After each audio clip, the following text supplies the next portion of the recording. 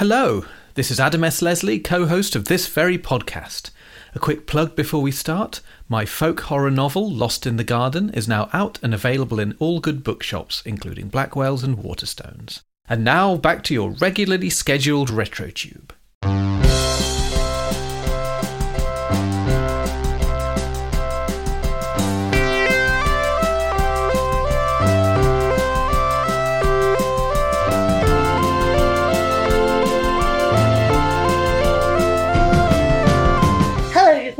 And welcome to a brand new episode of RetroTube, the show where one of the less well-known Liverpool and Lincolnshire comedy duos relax and have a good old chinwag over some of the finest and other shows of the 60s, 70s and 80s. This week is my turn once more, and never let it be said that I don't choose some of the classiest and most highbrow shows for your delectation, chaps, chappesses, and all those on varying placements on the gender spectrum. And now, for your delight, the darling of the Disney Plus back catalogue, it's The Muppet Show! Yay! Yay!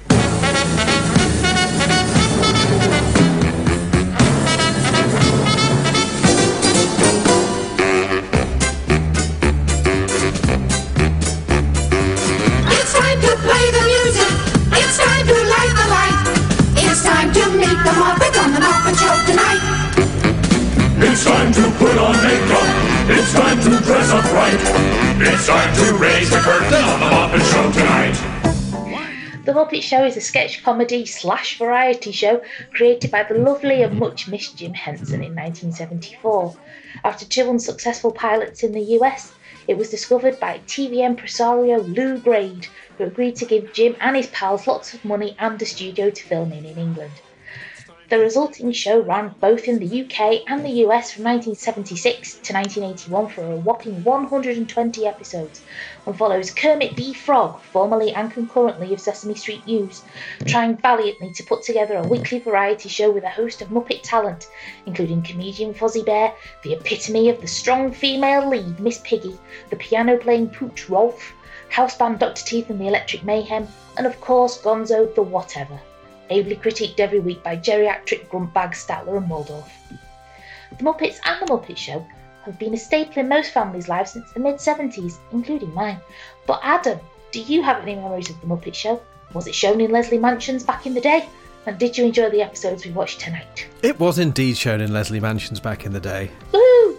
I think we watched it most weeks. Obviously now people are more apt to choose the programmes that they want to watch and they sit down and watch those programmes, but back in the 70s and 80s it was more like the channel of your choice. You choose a channel and then it would give you an evening's entertainment and you just watched it. Yes. So I don't even know if my family were huge Muppet fans particularly, but it was just on because it was on the TV. It was that or it was nothing. We had Blankety Blank and Tomorrow's World and everything. We had the whole evening's entertainment every evening. You had all of the BBC things. As quite a small person when The Muppet Show was shown, I found it confusing. I didn't really know what it was, because it wasn't a children's programme. It looked and sounded like a children's programme, but it was on at 7 o'clock in the evening during the adult portion of the programming. So we'd had our children's BBC. Yes. And now, at the time when things like Terry and June and Tomorrow's World and documentaries and all those grown-up things were on TV, here was this thing with puppets and songs and wacky voices. How dare they? I found it really confusing because on one hand it had all those things and the humour in it was quite unsophisticated, so the jokes are quite silly. Yes. But at the same time the guests on it weren't Fred Harris or Derek Griffiths or Leslie Judd or any of those people. It was Rudolph Nureyev and Milton Berle and Roy Rogers and Peter Ustinov, Ethel Merman and Phyllis Diller. Ethel Merman, come on. All these people from adult, the adult world of showbiz. George Burns. Vincent Price was on it. Vincent the king Price. of horror, Vincent Price, was on The Muppet Show. With Muppets. And also the themes of The Muppet Show. It was like workplace stress. Yes. And romantic rivalry, and there's a complex the thing going on between Piggy and Kermit, and one of the episodes we watched is about unionisation. Yes. And some of Fozzie's jokes are fairly grown up. Yes. There's a joke about the cemetery is so full it's standing room only, which is not a children's programme joke. No. And the violence as well. It's quite a violent show. There's a lot of explosions. I mean, it's silly. I mean, it's not. It's lots of explosions, lots of karate chopping and people flying through the air and screaming. So it's not like, it's not dark violent, but it's quite violent. And I think because Kermit's obviously quite a sensitive character and he's forever getting karate chopped by this bullying pig. Yes. who's kind of like his Aunt Sally, his Wurzel Gummidge. But less terrifying. And he's rather afraid of her. I mean, I knew girls like Miss Piggy, so I know what it's like having these kind of like huge, overbearing and rather violent girls. Wait a minute, you be quiet! Hang on! Not you. But I mean, that at was school. that's a perfect description of me. You've never hi-yard me. I've never hi-yard you. I would never. I think I felt the stress of it and I was a bit alarmed by the violence and just discombobulated by the fact that this is on grown-ups TV, so I don't know what to make of it. Yes, it kind of tried to find a nice kind of in-between. The kids can enjoy it on one level, the grown-ups can enjoy it on one level, medium, and was not always 100% successful at it. No, I mean, it's definitely intended as family viewing. I suppose like Doctor Who, that it's a kid's show, but it's on at tea time and it's quite violent and nasty. I mean, it's more... I didn't really, at the time as a child, get the impression of Doctor Who being a kid's show. It was just Doctor Who. It's just sci-fi, and you kind of know where you are. You know that it's violent because it's got Daleks with guns. But this looks like a kid's show, but it has Rudolf Nureyev in it. Yes. And people are being karate chopped, and they're really stressed about how their day is going at work and if all the things are going to happen. So it's quite a strange thing. But I think The Muppets is a bit like The Princess Bride. Ah, yes. Everyone I know and respect, all my friends, are really into The Princess Bride, and everyone's a Muppets fan, and I'm just not. I've never been into the Muppets.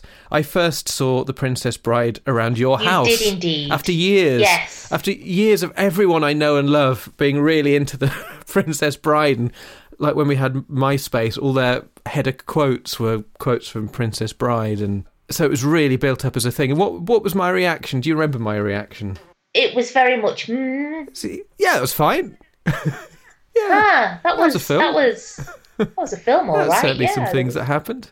Yeah, that was. It's got Columbo in it. I've never seen a Muppet movie until last Christmas when I saw a Muppet Christmas Carol. Ah, yes, the definitive version. To which my reaction was, yeah, it's fine. What? But however, having said all that, I did really like the Muppet Babies. I mean, when I say why really not? liked, I enjoyed the Muppet Babies because I was too old for the Muppet Babies, so I was like 11 or 12 when they were shown as part of Going Live. So I don't think I would have tuned in especially for the Muppet Babies, but because they were part of Going Live and I was watching Going Live anyway, I was perfectly... Yeah, I really enjoyed the Muppet Babies. I thought it was nice, warm, cosy, early morning TV with some nice, lovable characters and not too much peril. No. So I think actually the Muppet Babies is the most contact I've ever had with the Muppets. Wow, crikey. I think the Muppet Babies generally get quite a bad press. Yeah, I don't know why, because I always enjoyed Is it. everything all right in here? On the surface, the Muppet Babies, it looks like it's for preschoolers because they're babies. They are. They're in nappies. They are. The only thing with the Muppet Babies is that nanny kind of freaked me out because all she saw were like purple and green legs. So yeah, no.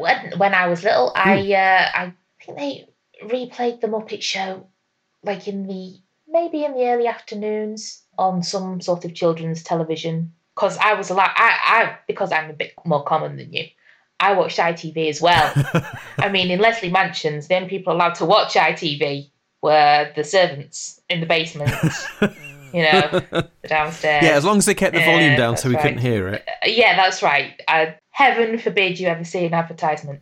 So, yeah, no, I remember watching it a lot when I was little. Obviously at the time there were things as well, like Fraggle Rock, which came on a little bit later. And I too watched Muppet Babies because, I think they showed it on Going Live, and I think it was on Children's BBC as well, like really early.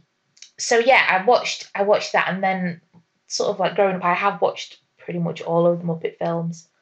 Muppets Christmas Carol it's kind of, despite the fact I do not Christmas, it's a bit of a Christmas tradition. Well, it was when Joe and I shared a flat. We would watch Muppets Christmas Carol, and I would do a full English breakfast, and we would enjoy the film with our full English breakfasts and something very alcoholic-y. I mean, you say you don't do Christmas, but that sounds like a fairly good Christmas morning to me. I think so. I know how to do Christmas better than Christmases. Yes. How dare. In recent years, they've come out with different Muppet series. There was a series of Muppets which sadly only lasted for one series, and I don't understand why, because I thought it was absolutely brilliant. It was like a spoof on The Office, which is obviously a spoof. The Muppets is really, really funny. It's a bit more grown up than the Muppet Show. There's a lot of gags and scenarios that are a little bit more like maybe 12 edging toward a 15. Excellent. But it's very funny, very funny. I would recommend that. So what does the Muppets mean to you? I mean, maybe you just answer that with your Christmas morning ritual. Well, they've just kind of always been there, haven't they? The Muppets, in general, they just feel a very safe kind of group. You always know that, like, Kermit's going to try and hold everything together. Miss Piggy's going to be a bit outrageous. Gonzo's going to leap off something and try and smooch a chicken. Fozzie's going to attempt to be funny with varying degrees of success. And Statler and Waldorf are just going to tell you what you're thinking, really. You know what you're going to get from them, and it's always pleasant. It's not like you don't have to think about things. You just know that they're just the Muppets. I mean, I remember watching the Muppets film, the relatively modern one from about, I don't know, can't remember when it came out, maybe 2014. And the beginning bit showed a new Muppet called Walter. And he felt very left out, felt like he was very much of an outsider. It was Walter and his big brother Gary, who was played by Jason Segel, who is obviously a human. Oh, yes. And although they loved each other and had a really good relationship, Walter always felt a little bit of an outsider. And then one day he saw something on television, and it was the Muppets. And all of a sudden it was the thing that made him feel like he knew who he was. There's this sort of scene where he feels like he's going into the television when the show is on and joining in, and just that whole feeling of finally finding your place via a television show is absolutely something that resonated with me, because that's exactly what happened to me with the Monkees. Even though my siblings and I didn't hate each other, got on fine.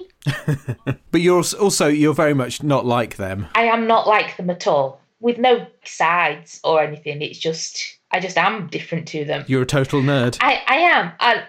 I mean, now I find out, now I realise as I've grown up and things, that it's because of stuff like ADHD and autism that I am different, because my family is more neurotypical than I am. I wouldn't say completely.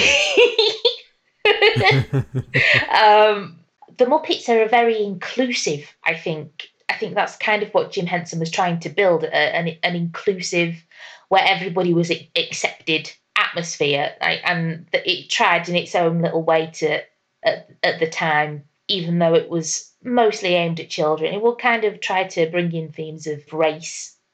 And I think if you look at it in a particular way, he was also very gently trying to bring up themes of sexuality, in as much as, Kermit and Miss Piggy, completely different species, were in love with each other.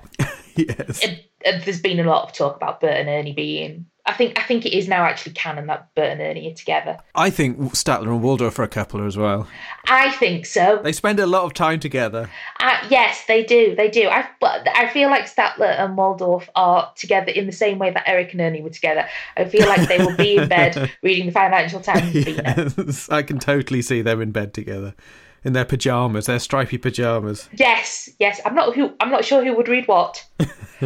But yes, very much that. I just think that he wanted everybody to feel they had a place, and because all the Muppets came in completely different shapes, sizes, colours, and species, and a few made-up species, and they were all accepted and they all had a thing to do and they were all made to feel safe. I feel as though it was kind of his way of saying that we are all important. We all can fit in and we all deserve to be loved and accepted for exactly who we are. And a lot of the Muppet themes in the songs and in the sketches even are just about finding who you are and loving who you are. I think that's a really important thing for everybody who's ever felt a little bit other because of whatever, because of where they're from, because of what they look like, because of their sexuality, because of their disabilities, because of, what it doesn't matter, because we're all important. Yes. And I think that's the great thing about Muppets. That's a similar premise to Star Trek. And I think also, like Star Trek, you don't need to have seen an episode of the TV show to really know exactly who the characters are and be really familiar with them. They're they're so ingrained into the culture that you know who Kermit the Frog is and you know who Miss Piggy is and Gonzo and Fozzie. That's right. Yes, absolutely. I just remembered that another encounter I had with the Muppets was that my friend Sam in the sixth form at school, he had all the albums, so I got them on tape. He taped them for me. So I used to quite enjoy listening to the songs. I love the Muppet albums. The one that really sticks in my head was Mississippi Mud. Oh, it's a treat to get your feet in the Mississippi mud, that's right. What dance do they do? Lordy, how I'm telling you.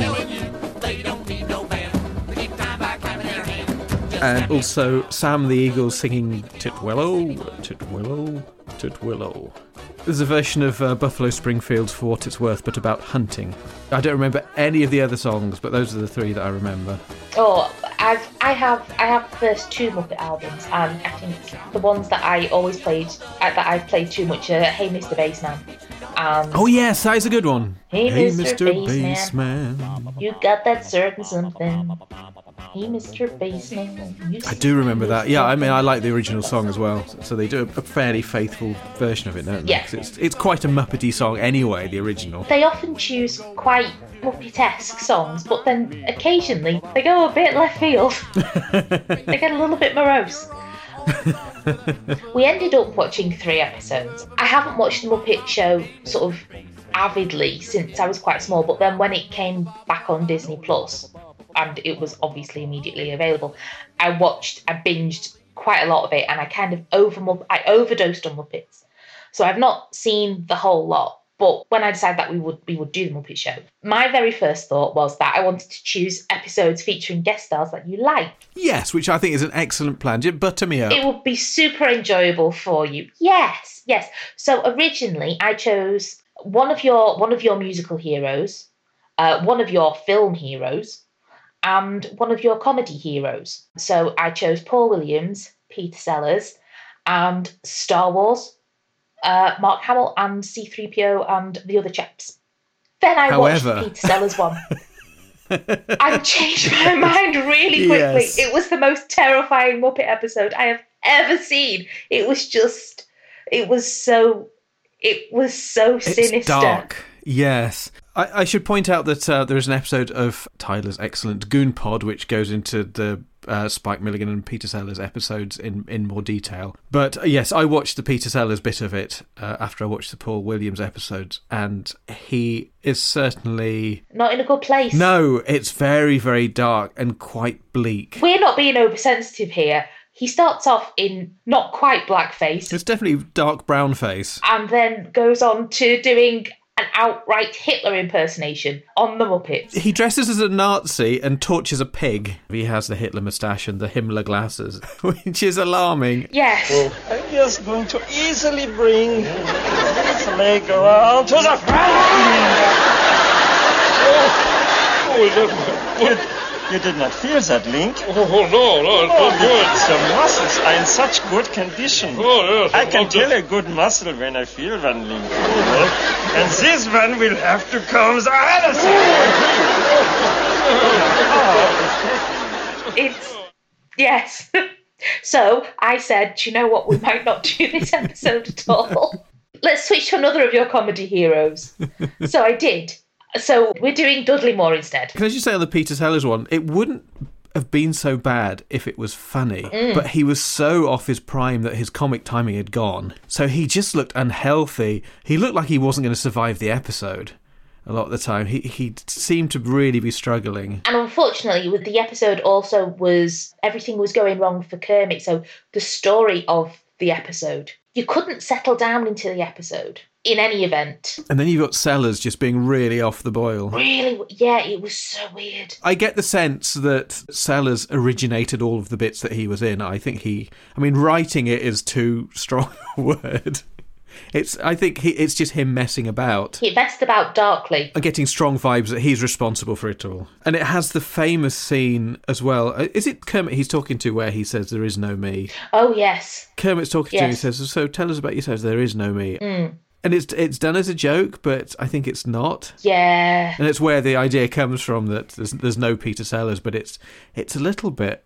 It's a little bit chilling in a way. I just love all your wild characters, Peter. But, backstage here, you can just relax and be yourself. But that, you see, my dear Kermit, would be altogether impossible. I could never be myself. Never yourself? No. You see, there is no me. I do not exist. I beg your pardon.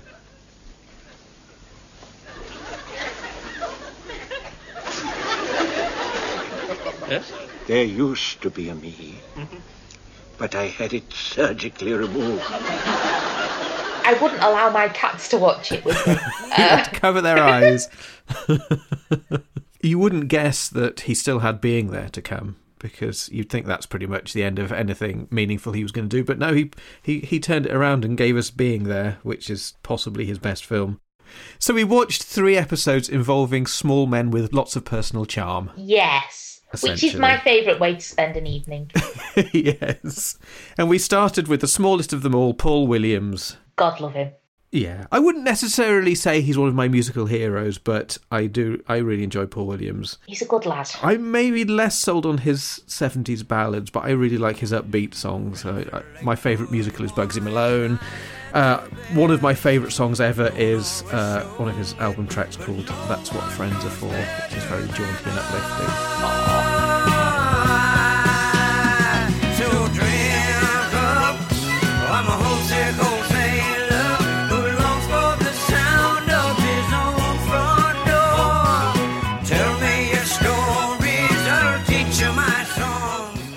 And he just seems like a really nice and warm person, and much more wholesome than Peter Sellers. Not difficult. When you sent me through the links, you said, hopefully these people will make you smile. And when I saw the first one was Paul Williams, it did. Oh, I'm glad. I like Paul Williams. I didn't know that he was sort of such a prolific songwriter, music chap. Because the only knowledge I really had of him was the song at the end of the film Secret of Nim is called Flying Dreams, and he sings that, and it's one of my favourites. It's like the closest I get to being in love with a romantic song. Oh, really? And because it's not really romantic.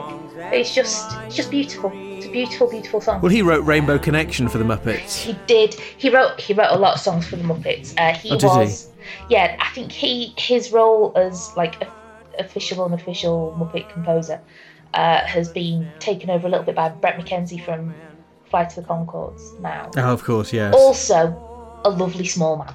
Probably not as small. I really like Paul Williams' voice. It's very Harry Nilsson. It's a similar sort of tone to Harry Nilsson. Yes, it is, actually. He was being small with the rest of the Muppets, but not quite as small as most of them, which made him very happy.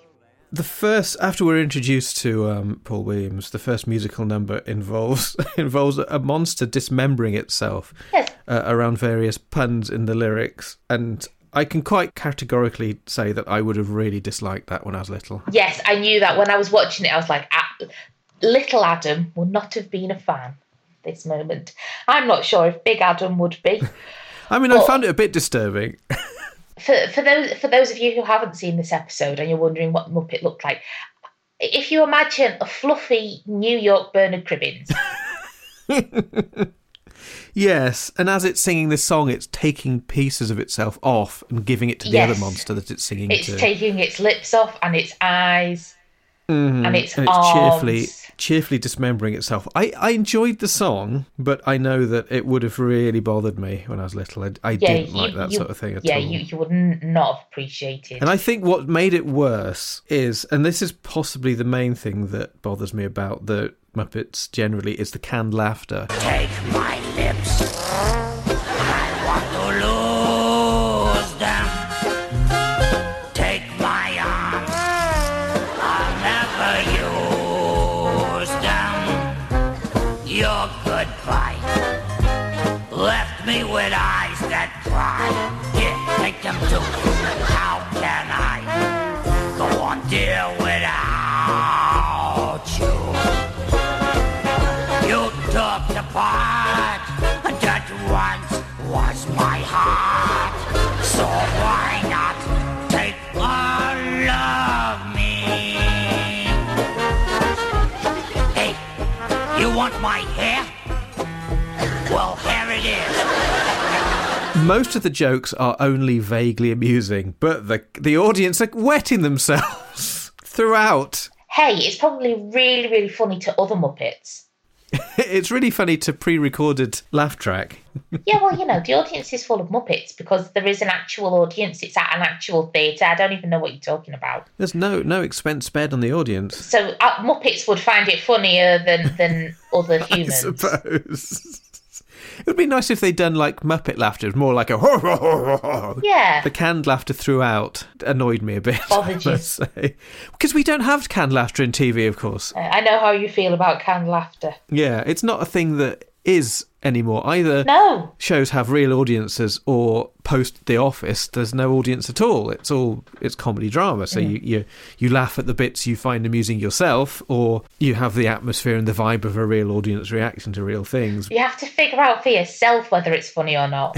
Exactly. And so to our modern eyes and ears and sensibilities, canned laughter seems really incongruous and really artificial, and I think at the time I probably wouldn't have been able to tell. But now it's just so obviously that these jokes aren't funny. That, I mean, you might have a slight smile on the inside, but they're not laugh out loud funny, trust me. Most of these jokes. It's like when you respond to a text message with lol. Yes, you're not actually lolling. And you are not lolling. There's no actual lolling. I mean, occasionally there's lolling, but then I don't use lol anyway. Yes. I have some self-respect. Oh, check you out. I've been quite catty today, haven't I? You are a little bit. What's wrong with you?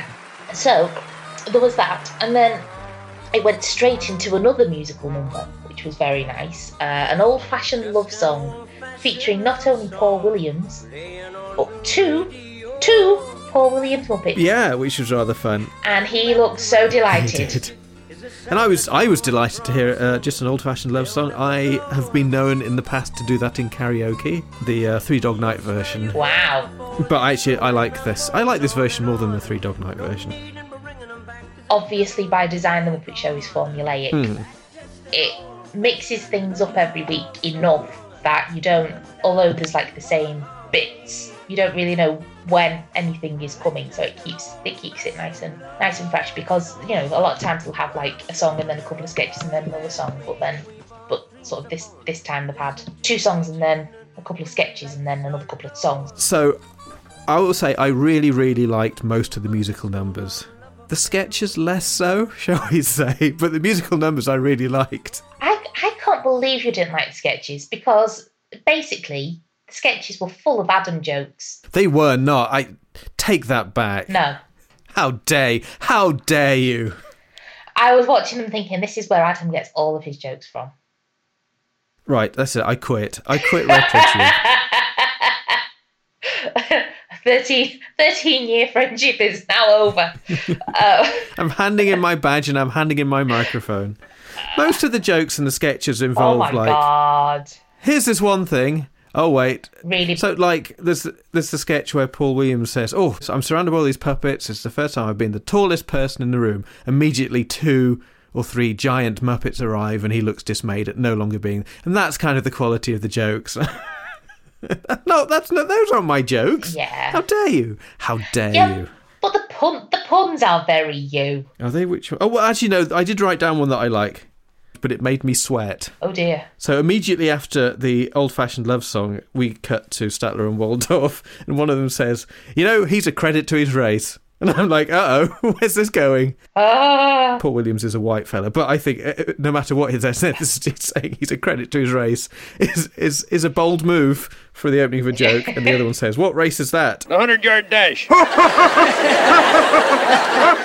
So, yes, that's quite an entertaining pun.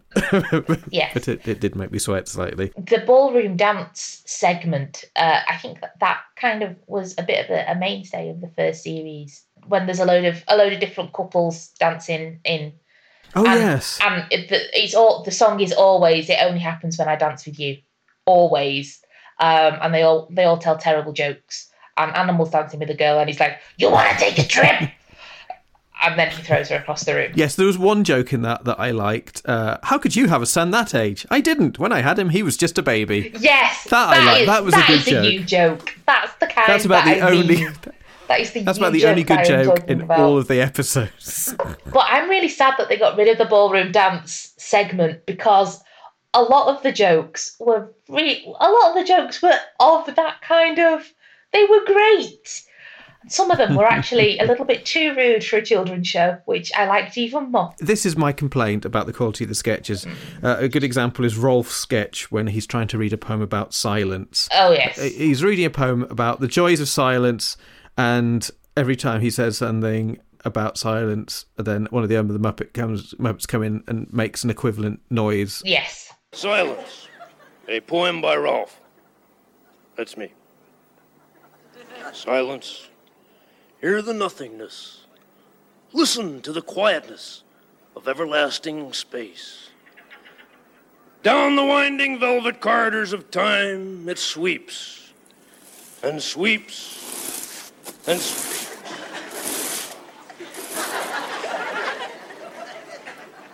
And sweeps away the sound of creatures crying in the night. I didn't like that. I didn't like that sketch. Which is This shit, is tiresome. because I like Rolf. I like all of them. It didn't work. It didn't work for me. The only song that didn't involve Paul Williams was I'm in Love with a Big Blue Frog. Oh, yes, I really enjoyed that. Did it inspire Paul McCartney? This is the second time in the run of RetroTube we've asked this question. Quack, quack, quack, quack. Ribbit, ribbit, ribbit. Quack, quack, quack. Ribbit, ribbit, ribbit. I'm in love with a big blue frog. A big blue frog loves me. It's not as bad as it appears. He wears glasses and he's 6'3". Ribbit, ribbit, ribbit. Quack, quack, quack. Ribbit, ribbit, ribbit. Quack, quack, quack. Ribbit, ribbit, ribbit. It's a very strange song. It's on the first strange Muppet album. I don't know whether it's extolling interracial marriage, because there's a line about the racist neighbours. They think the value of their property will go right down if the family next door is blue. Which is a very grown-up joke. Or just like casual bestiality. I just don't understand. I like to think it's the former. The final line is, it's better than the bow that I had last year when I loved a little bumblebee. Like, dude. And also, it's a bit confusing because presumably the Muppet in question is supposed to be a grown woman, because it's a human Muppet. Yes, it's a person Muppet. It's not an animal Muppet. But she comes off as a little girl who's talking about the children that she's going to have with this big blue frog. They think values on their property will go right down if the family next door is blue. Would modern audiences get that reference to the property of the value going down if the family next door is blue? Because I think that's maybe not a thing anymore. Hopefully it's not a thing anymore. I dread to think that it will be a thing anymore. Maybe, in some states in America or some counties in England. For younger listeners, probably between the 50s to around the 80s, there's this idea that, like in smart white neighbourhoods, if a black family moved in, that would take the prices of the houses down, which is it's just appalling, really, isn't Horrendous. it, to contemplate now. I like the jauntiness of it, but I really don't like any of the lyrics. It's just I quite like the lyrics. He wears glasses and he's 6'3". A 6'3" frog, Adam. Our children will be good looking because they'll have my face, and great swimmers because they'll have his feet. Children with frog feet. It's just horrific. But human faces, yes. All of the frog chorus, and it was a frog chorus, they were all naked. Apart from Kermit was in the back, Well, but he was wearing his collar, but all the rest of them were stark naked frogs. going ribbit, Yeah. like that. During the course of the episode, of course, Fozzie had decided, oh, Benny, no, sorry, hang on. Going to, Uh-oh. He needs a wee. Sorry. Come on, good boy. Mary came to stay over Christmas, and she started to give him a little treat every time that he used the lit tray. Well, he has cottoned onto that really quickly. I bet he has. He's a little mercenary. Sometimes he just sits in the lit tray and pretends. I'm not even joking. And even He's better, playing you like a fiddle. he's like, yeah, sure, I'm weeing. Lol. But Wilby has cottoned onto this as well. So because I'd never had to train Wilby, I just kind of showed him where the lit tray was, and he was like, okay, gotcha. He now, as soon as Benny goes to sort of do whatever it is that he's doing, Wilby will sort of trot quite cheerfully into the kitchen and just sit there waiting for a treat, because he's like, well, I'm a good boy anyway. Why should Benny get more treats than me? They're quite the double act, aren't they? They are. And I think Wilby makes a good point, frankly. Why should the bad kid get more treats? I think Wilby makes a good point. So Wilby also gets treats because he's just very handsome as well. You should get treats for being handsome, frankly. Anyway, where were we? Yes.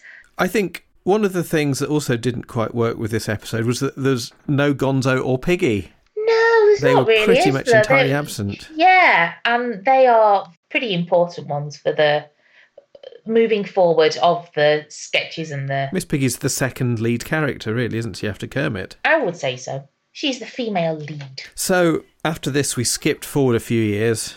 We did. We went to episode 4, series 7. No, hang on. Series 4, episode 7. Yes, we did. Because, normally we would just do one series at a time. But to be fair, the Muppet Show is always Muppets Muppeting, there's a human there. It's not going to change. So I didn't think you might. No, not at all. This one, we met another small gentleman, Dudley Moore. We did. And actually, this is the first time I'd ever met him. Wow, this is very surprising, all things considered. Which is bonkers.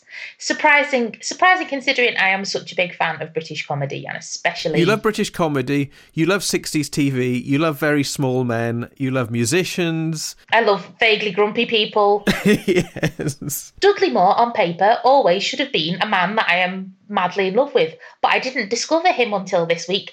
I have had a difficult week, Adam. I have done nothing but watch, not only but also, and basically anything Dudley Moore related that I can get my hands on. Wow. And I'm not well. I'm not well. I'm a little overwhelmed. But So you love him now? He had kind of... Oh my goodness. I am having a problem. I kind of knew that he existed. I knew that all right. Of course, it's Dudley Moore. But I didn't know anything about him apart from the fact that he was called Dudley Moore. Like, that was... I may have known that he played piano. But aside from that, it just, he just didn't exist, really. And you didn't even know he was in sketches with Peter Cook? I became aware of that in the recent sort of, maybe last 10 years or so. But I never even heard of This is Peter very Dudley. strange. I don't know how... know you. I don't know how it... I know it. I don't know how it had just completely skipped my knowledge. It's not like I had avoided anybody. It's just that it just escaped me. I don't think that my dad would have disliked them, because I feel like the humour is very much my dad. And the only thing I'd ever seen Peter Cook in is, in fact, The Princess Bride, when he was the bishop. Is he doing his voice? The bishop character seems like what? Marriage is what brings us together. Yes, of course, today. yes. That's right. It's not the voice that he does for bloody Greta Garbo. No, it's not the Pete voice. Bloody Greta Garbo. Bloody Greta Garbo. So, yeah, this episode has changed my life a little bit this week. There's been a whole world opened up to me now. Do you know, I can't believe, I really can't believe that, like, I've missed all of this. But also, I can't believe how Python-esque it was 5 years before Python. And everybody's always like, oh God, Monty Python, they're so groundbreaking. And I'm like, but they're just rehashing Dudley Moore stuff. I seem to remember, actually, when we did the Thunderbirds episode, that you had no knowledge of the Pete and Dud Thunderbird sketch. I have now. I have seen it several times now this week. Yes, very much. And I just absolutely adored it. As obviously a person who loves all things Gerry Anderson and a person who doesn't especially like things that directly take a poke, this is done with so much love. And you know it's done with so much love because the detail is so on. They get so many things right. The type of spoof I really hate is the Spaceballs type, where it's a bit hand-wavy. We're not going to sully ourselves by being specific. I always feel that Spaceballs, it's like, we want to do a Star Wars spoof, but we're a bit embarrassed if anyone thinks we've actually seen Star Wars. We're far too intelligent and grown up for that. Ugh. So this has the actual proper opening sequence. I suddenly realised this is the one I remember. The season 1 opening sequence, it just involves the cast dancing onto the stage from left and right. But this one is the one with the archers. It's like, as you said at the time, I think it's like Tomb of the Cybermen. Yes! Yes, it is. And now I see it again, it's absolutely like Tomb of the Cybermen. This is more to do with me being a bit of a strange child than the show itself. This is another thing that baffled me. I'm like, why are they under all these archers? And then why is Gonzo inside a big O with a trumpet? I didn't really understand. Oh, poor you.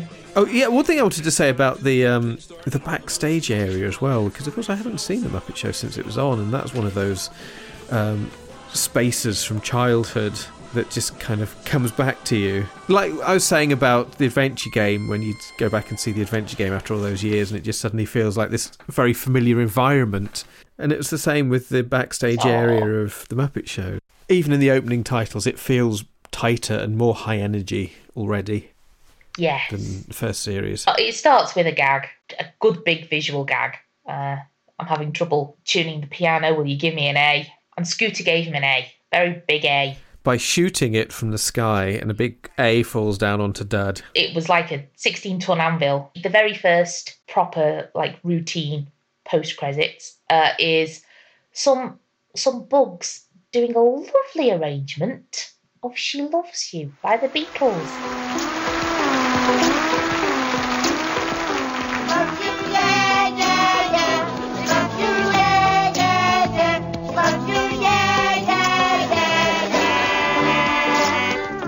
Think you've lost your love?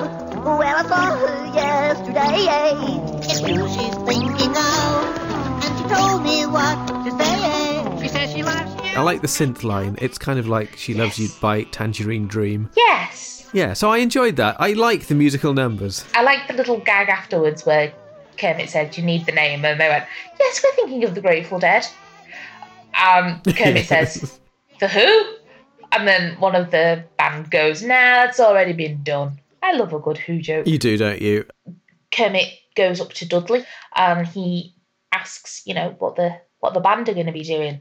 And Dudley's like, "I don't need no band, bro. Keep time by clapping your hand." Sure, I've got Mama. Dudley brings on this little robot who Kermit says looks like a refugee from Star Wars. And it kind of does look a little bit R2-D2-ish. If R2-D2 was made of an actual dustbin. It's named MAMA, which is an acronym for Music and Mood Management Apparatus. Did you remember that, or did you write that down? No, I remembered it. And then he has a little dance with Kermit because he shows him all the different types of music it can play. Kermit thinks it's wonderful. The band aren't 100% sold. No, well, this is where we learn about unionisation, because the band get very antsy and shirty about this. This is like the quite grown-up humour that happens in The Muppet Show.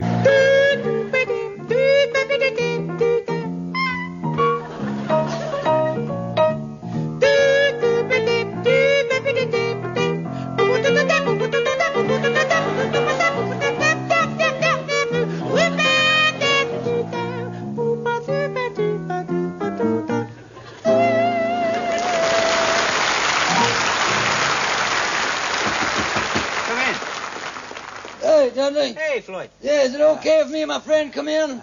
Yeah, sure. Oh, good. Yeah. This is your friend. I'd hate to meet your enemies. Yeah, well, listen. As members of the band... Yeah, we come here to have it out with you about this music machine you got. Right, yeah. I know we have differing opinions on the subject, so it's probably best to talk about it. Yeah, I'm glad you feel that way. Yeah, well, why don't we openly and freely express our feelings on the subject? Good. I feel that cheap jive jukebox is going to put an end to the gig for the band, man. I mean, we haven't worked all night, and it's your fault. Dudley. Well, yeah, it comes payback in time, old man Frog gonna wonder why he's paying legal tender on us. On us, Dudley. Animal, who is, as we all know, Keith Moon, he attacks Dudley. He does. I love the way that he keeps on saying Dudley's name. Your fault, Dudley. Just like he'll say things really threatening and then pause and then go, Dudley. It's very, very cute. They're all getting a bit angry at this robot thingy.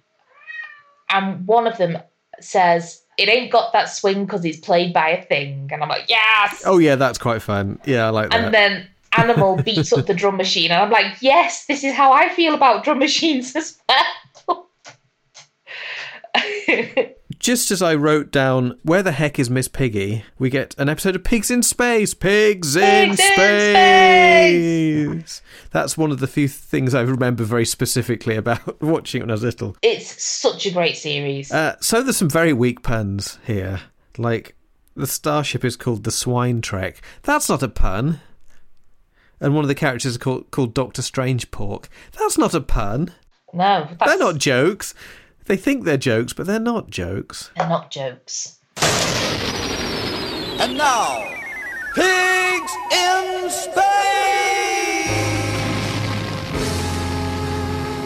When last we left the spaceship Swine Trek, it was being followed by a mysterious object. Oh.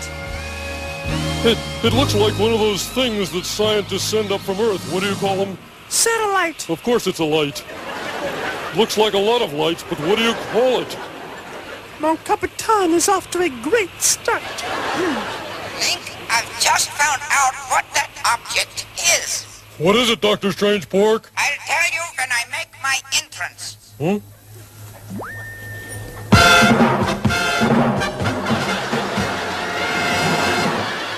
That machine was sent up here to underscore this sketch. Huh? Yeah, that music was for my entrance. Pretty big fanfare for a mere passenger-scientist. Imagine what it would be for a captain. Think I'll try it, Here I go. Your captain is here! Forgive me for this. My note on the Pigs in Space episode was very weak. Very weak. But it's Pigs in Space, Adam. We have our first Piggy and Kermit sketch at last, and I wrote down that it's the first vaguely amusing sketch. So I think I quite like that one. Yes. Because it's Piggy and Kermit. Like, they've got the chemistry. They have got the chemistry. Piggy lures Kermit into her dressing room, tells him that there's something that she desperately needs. She wants him to do something for her. And obviously it's to unblock the sink. Yes. In the bathroom. So, yes. Yeah, I think this sketch works because it's based around the two characters. It's not based around a weak gag. I mean, it has a gag, like, I want you to unblock my sink, which I think is a fairly good gag. Not even a euphemism. It's not even a euphemism, because that wouldn't be a gag. That would just be awful. It would just be something we don't want to think about. Then she gets all freaked out because there's something behind the door, and it turns into kind of a horror movie thing where she's convinced there's something lurking behind her closed door. No, wait! Come don't! Not this door! What? Don't go out this door! Why not? Because, Kermit, I have this feeling there is something terrible outside, waiting! But Piggy, don't be silly. There's nothing outside that door to worry about. Yes, there is. There's something out there. There's something evil and monstrous. I can feel it lurking and waiting to pounce. Piggy, It's the door to the corridor. Now get out of my way. No, I won't let you. Get back to the door. No. Piggy, listen. No. Piggy, No. get a step back. No. You see, Piggy, there's nothing out here. There's nothing out here. Dudley's music machine. I loved the little solo scat number that Dudley did. Yeah, I wrote down about that. It picks up whenever Dud's on screen because he really knows how to work a camera. He's proper showbiz. Mark Hamill and Paul Williams were both very good, but there was maybe a slight awkwardness about people not used to being in that format of a TV show.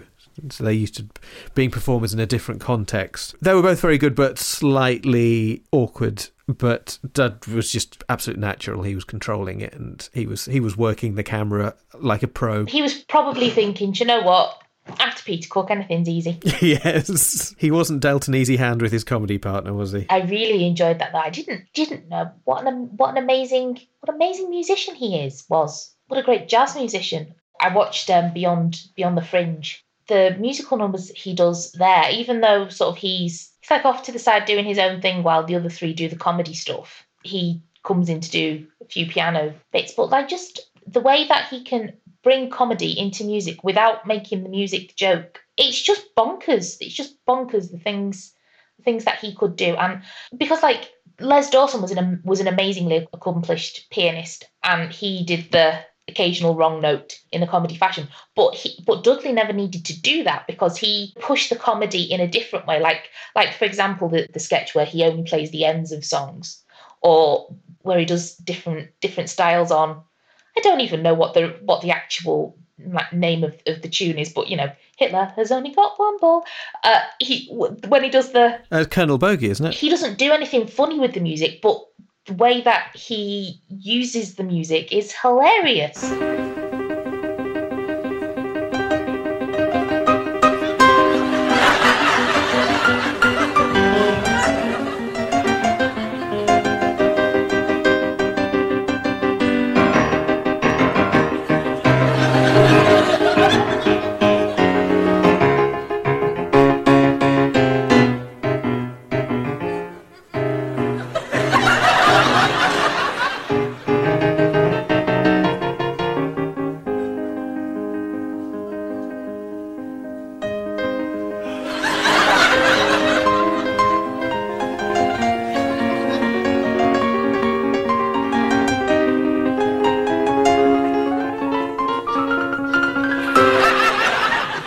It's so weird. It's so difficult to describe, but just incredible. But in this, he just kind of sits back and does a nice little scat number, just to calm you down and chill you out. Yeah, he's very likeable and very relaxed. He's very cuddly, very avuncular. Cuddly Dudley. You don't feel like you're about to launch headlong into a Hitler impersonation with Dudley Moore. Or a racist song. You feel like maybe he could do with sort of a flat cap and a pint of beer. Mm-hmm. Funny. And some buttocks following him around the room.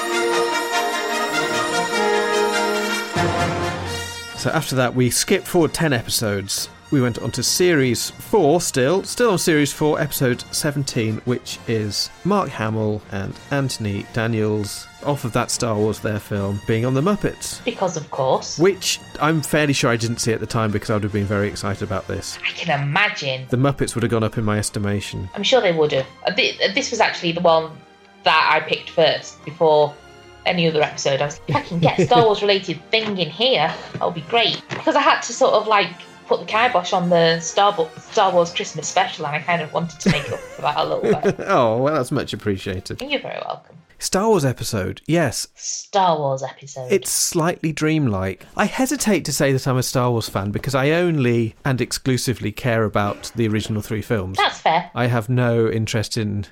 I mean, I quite enjoyed the newer films. I quite enjoyed The Mandalorian. But outside of that, I have no experience or interest in any of the extended stuff. But the first 3 films were a big part of my childhood growing up, and we were obsessed by it and collected all the toys. And Peter and I would often walk walk around and daydream to each other about what it would be like if there were new Star Wars films, or seeing bits of the original Star Wars films that hadn't made it into the finished movie and that kind of thing. So, of course, if you think like that a lot, you often get Star Wars dreams where you see like a different version of Star Wars somehow. Yes. It's like, I don't remember this happening in Star Wars.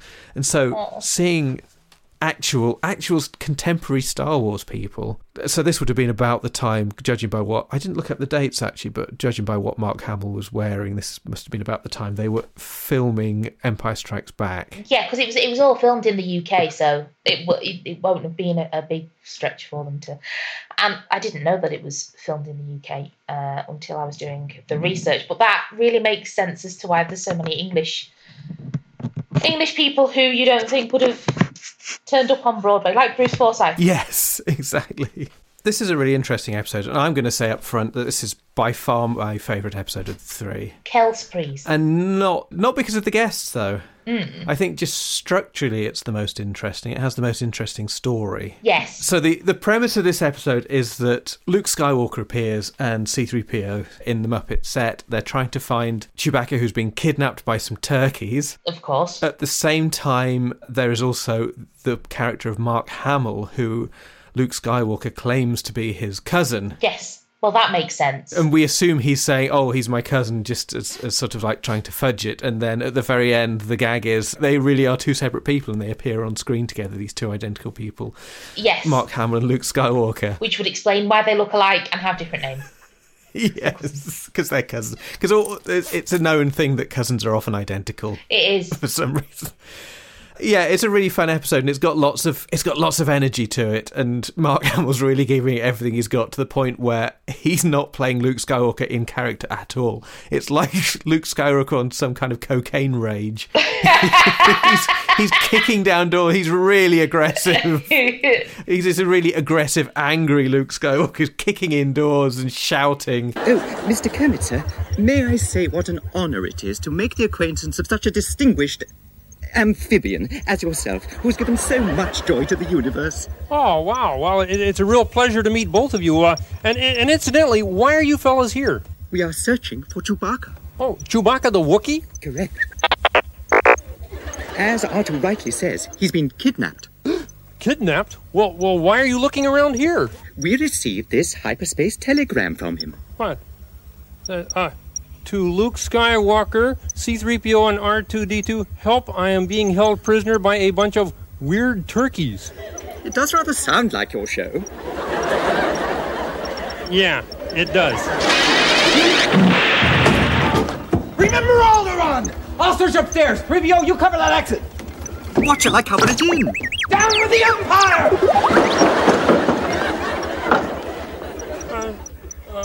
What was that? That was my master, Luke Skywalker. I'll try to calm him down. But you know how strangely excitable these humans are. So that was really fun. I liked that C-3PO was there. C-3PO is one of my favourite characters because I feel like he is the one who will grumble while nobody else is going to. It's like, well, do you know what? This is actually terrible. And let me tell you why. I appreciate that. I appreciate that in an android. His voice sounded quite muffled. I think that's actually his voice. It's not been dubbed on afterwards like you would normally get with C-3PO. You'd dub it on afterwards with the effects, but he sounds muffled. He sounds like he's talking from inside the mask, which makes sense because it's that kind of show. They want everyone to play off each other. They don't want to have to add in dialogue afterwards. No. I think they've added a bit of phasing when he's talking. Yeah. But other than that, it's all his actual voice coming through the mask. Everyone just seems to be having a great time, and Mark's clearly having a great time playing against type, because he comes across as such a lovely fellow, but he's playing this super aggressive version of Luke Skywalker, which is just very funny. He's playing Luke Skywalker as if he's never seen Star Wars and doesn't know who Luke Skywalker is. Yes, very much. It's a little disconcerting, but in a very nice way. It's just, yes. It's lovely, and I kind of really wish that Luke Skywalker had been a bit more like that in the films, because it would have been awesome. Yeah, I think so. It would have been just lose your temper, Luke. Go on. When it's Mark playing Mark, he's very much in showbiz mode, and it's fun seeing him because we don't get to see him in full showbiz mode very often. So he's trying to impress by doing his comedy routines and his singing and stuff, and he's really giving it everything and hamming it up to the max. And actually, this is one of the better sketches in it, because just the gags are better. He says, it's something like, I don't need to be in a third-rate variety show, and Kermit's offended. Third-rate? Second-rate variety show. Which is an excellent gag. Listen, pal, we're on a mission. There's no way we're going to get involved in any third-rate variety show. Second-rate variety show. Hey, Kermit, hold it! You're Mark Hamill. Yes. Huh? No. He's my cousin. That's it. He's my cousin, and he's right outside. Well, go get him! Hurry! I want to see him. Run! Oh boy! I'm a big fan of his.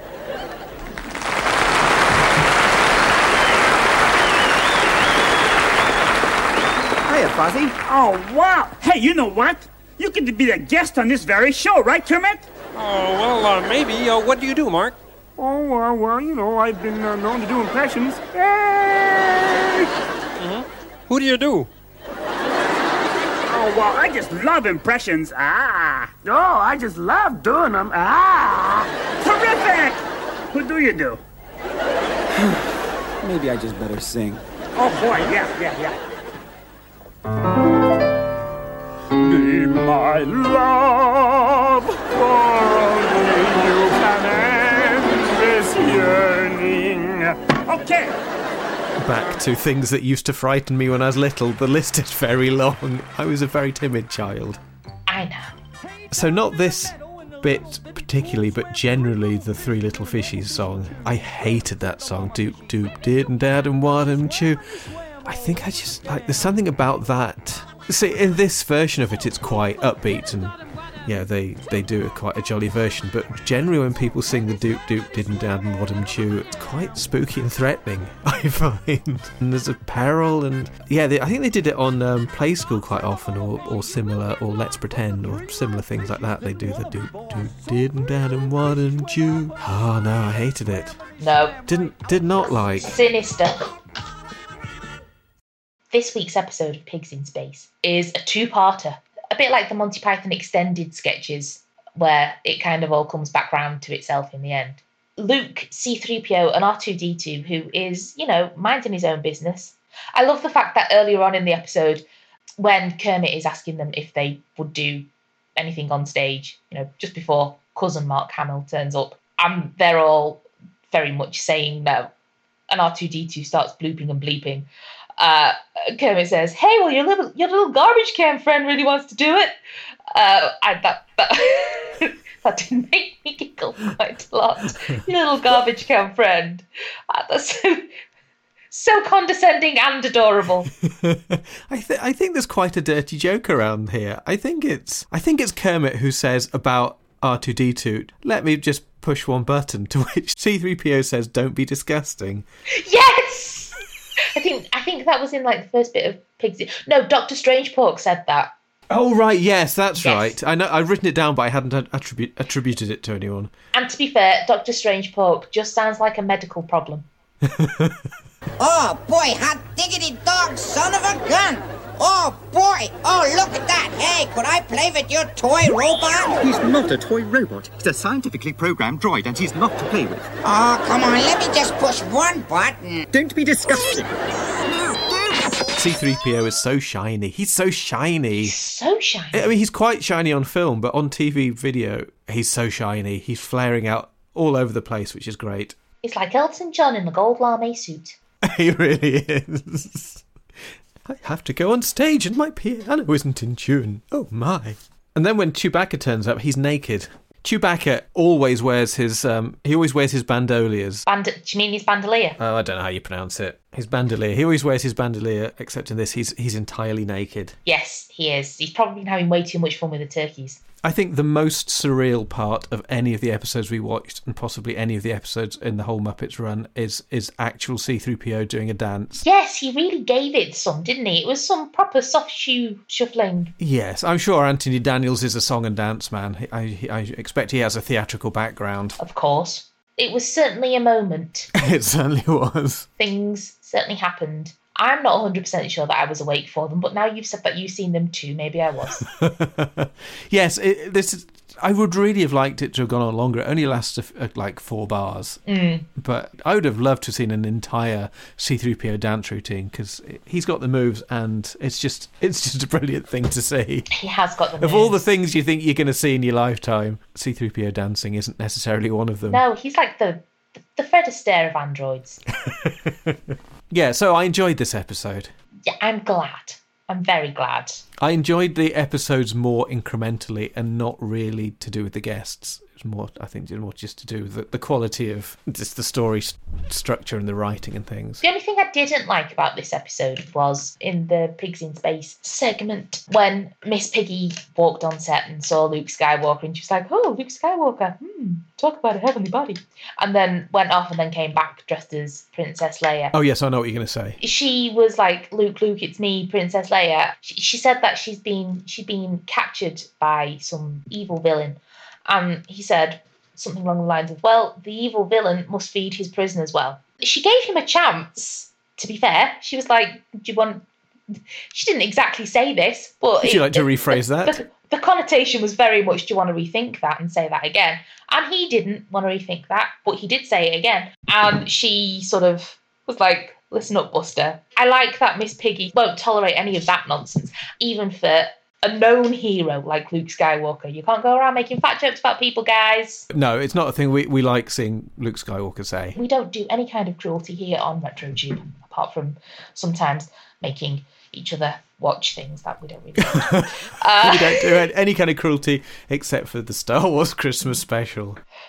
I like that it was addressed, but I didn't like the joke. If I wasn't already a person who enjoyed watching the Star Wars films, it would have put me off Star Wars, because I would have been like, why are they making the hero a guy who hates fat people? Even though I'm sure it was nothing to do with Star Wars, it was the writers of the Muppets rather than Mark and anyone involved in Star Wars. I am sure Mark Hamill is a lovely, lovely man. I've only ever heard nice things about him, and I am sure he would not even think about saying anything that rude. But it would have put me off to the extent I would never have watched it on principle. I've had enough abuse from strangers and from people, and I just feel like I don't need anything like... You don't need it from Skywalker. No, not from a person who's meant to be the good guy, like the ultimate good guy, who's meant to save all of the people. So that's the Muppets. So, we've seen all of the things, and now I need to ask you some questions. We've kind of almost covered this first one, but which was your favourite and least favourite episode? Definitely Star Wars is the favourite one. At least favourite was the first one, because I think it just hadn't quite got there, and I think the jokes were particularly lamentable. They weren't the best. But it was more than made up for by Paul Williams himself. Because he's adorable. Who was your favourite and least favourite Muppet? Least favourite Muppet? That's a good question. Well, I think the thing with the Muppets as well is that they all complement each other. They do. So I think at the time I was watching it, it would have been Miss Piggy or Animal, because they're quite violent and a bit intimidating. But I don't really have a least favourite Muppet. I mean, maybe Fozzie, because his jokes are quite annoying, and he's quite annoying, but then he's supposed to be, so I can't fault him on that. No, I don't really have a least favourite. It's just kind of like, it's the Muppets. It's the Muppets! Yay! Do you have a favourite, if you don't have a least favourite? Maybe it is Animal now. I like the band generally. Yes, they are great. Do you have a favourite and least favourite sketch from one of the episodes? Maybe not like sketch, or just like favourite segment. As sketches go, my favourite was definitely the closing Star Wars sketch, for many, many reasons. A, it was surprisingly amusing, but also you got to see actual people from actual Star Wars doing song and dance, which was quite a thing. I think my least favourite was Rolf doing his poem, and then he kept getting interrupted just because it was so predictable and it went on for so long. It's really like, I know what this joke is. You don't have to actually do the joke for 5 minutes. So possibly that one, although that's not including the Rogue Peter Sellers one that we're not, which we're not including. I mean, that was just an all-round least favourite. Yeah. Let's say. I mean, it's historical. This is one of the interesting things about the Muppets, is they got on such high-profile guests, and it was the era that it was, that you actually have some quite historical people in it, like Rudolf Nureyev, which is just very unexpected. So Peter Sellers, even though it was a really dark and quite unpleasant episode, it's still Peter Sellers on a TV show, and so it's still a time capsule of Peter Sellers Sellers at that time when he wasn't at his peak, and so it's part of the Peter Sellers stories. We know all about his heyday in the late 50s, early 60s, and then his decline through to the late 60s, and then his extremely late career flourish with Being There. We get a glimpse of him in his real mid-70s nadir here, so it's not pleasant or fun to watch, but it's historical. Yes, that's true. And the final question, would you watch it again? Not the Peter Sellers episode. No, I mean, I might actually watch Any that one other again, episode. just because it's... That's a good question. I mean, I feel I've seen the three that would appeal to me the most. It would be dependent on the guest, so I wouldn't watch it for the Muppet action necessarily, although I did, like I say, many times enjoy the musical numbers. I was tempted to watch Petula Clark and Julie Andrews. I mean, that's fair. But probably generally there are other things I'd get around to watching first, shall we say. If somebody slung the Muppet Show on, you wouldn't run screaming into another room. No, I wouldn't flip the table over and storm off. Trying to imagine you flipping the table over. I get that. I kind of feel quite similar to it. I think there are some episodes that, because of the guest, I would rewatch, like Ethel Merman and Julie Andrews and things like that. I tried to binge watch the whole lot, but it's very much of the Batman ilk. You know, there's only so much you can actually watch without feeling a little bit overwhelmed. Yes, like you've had just too much sugar. Yes. I really need something savoury. I really need to watch a depressing Swedish crime drama now.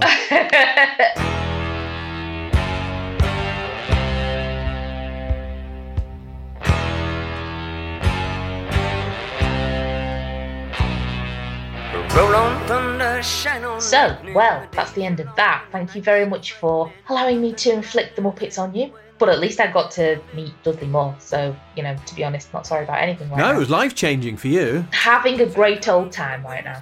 Yeah.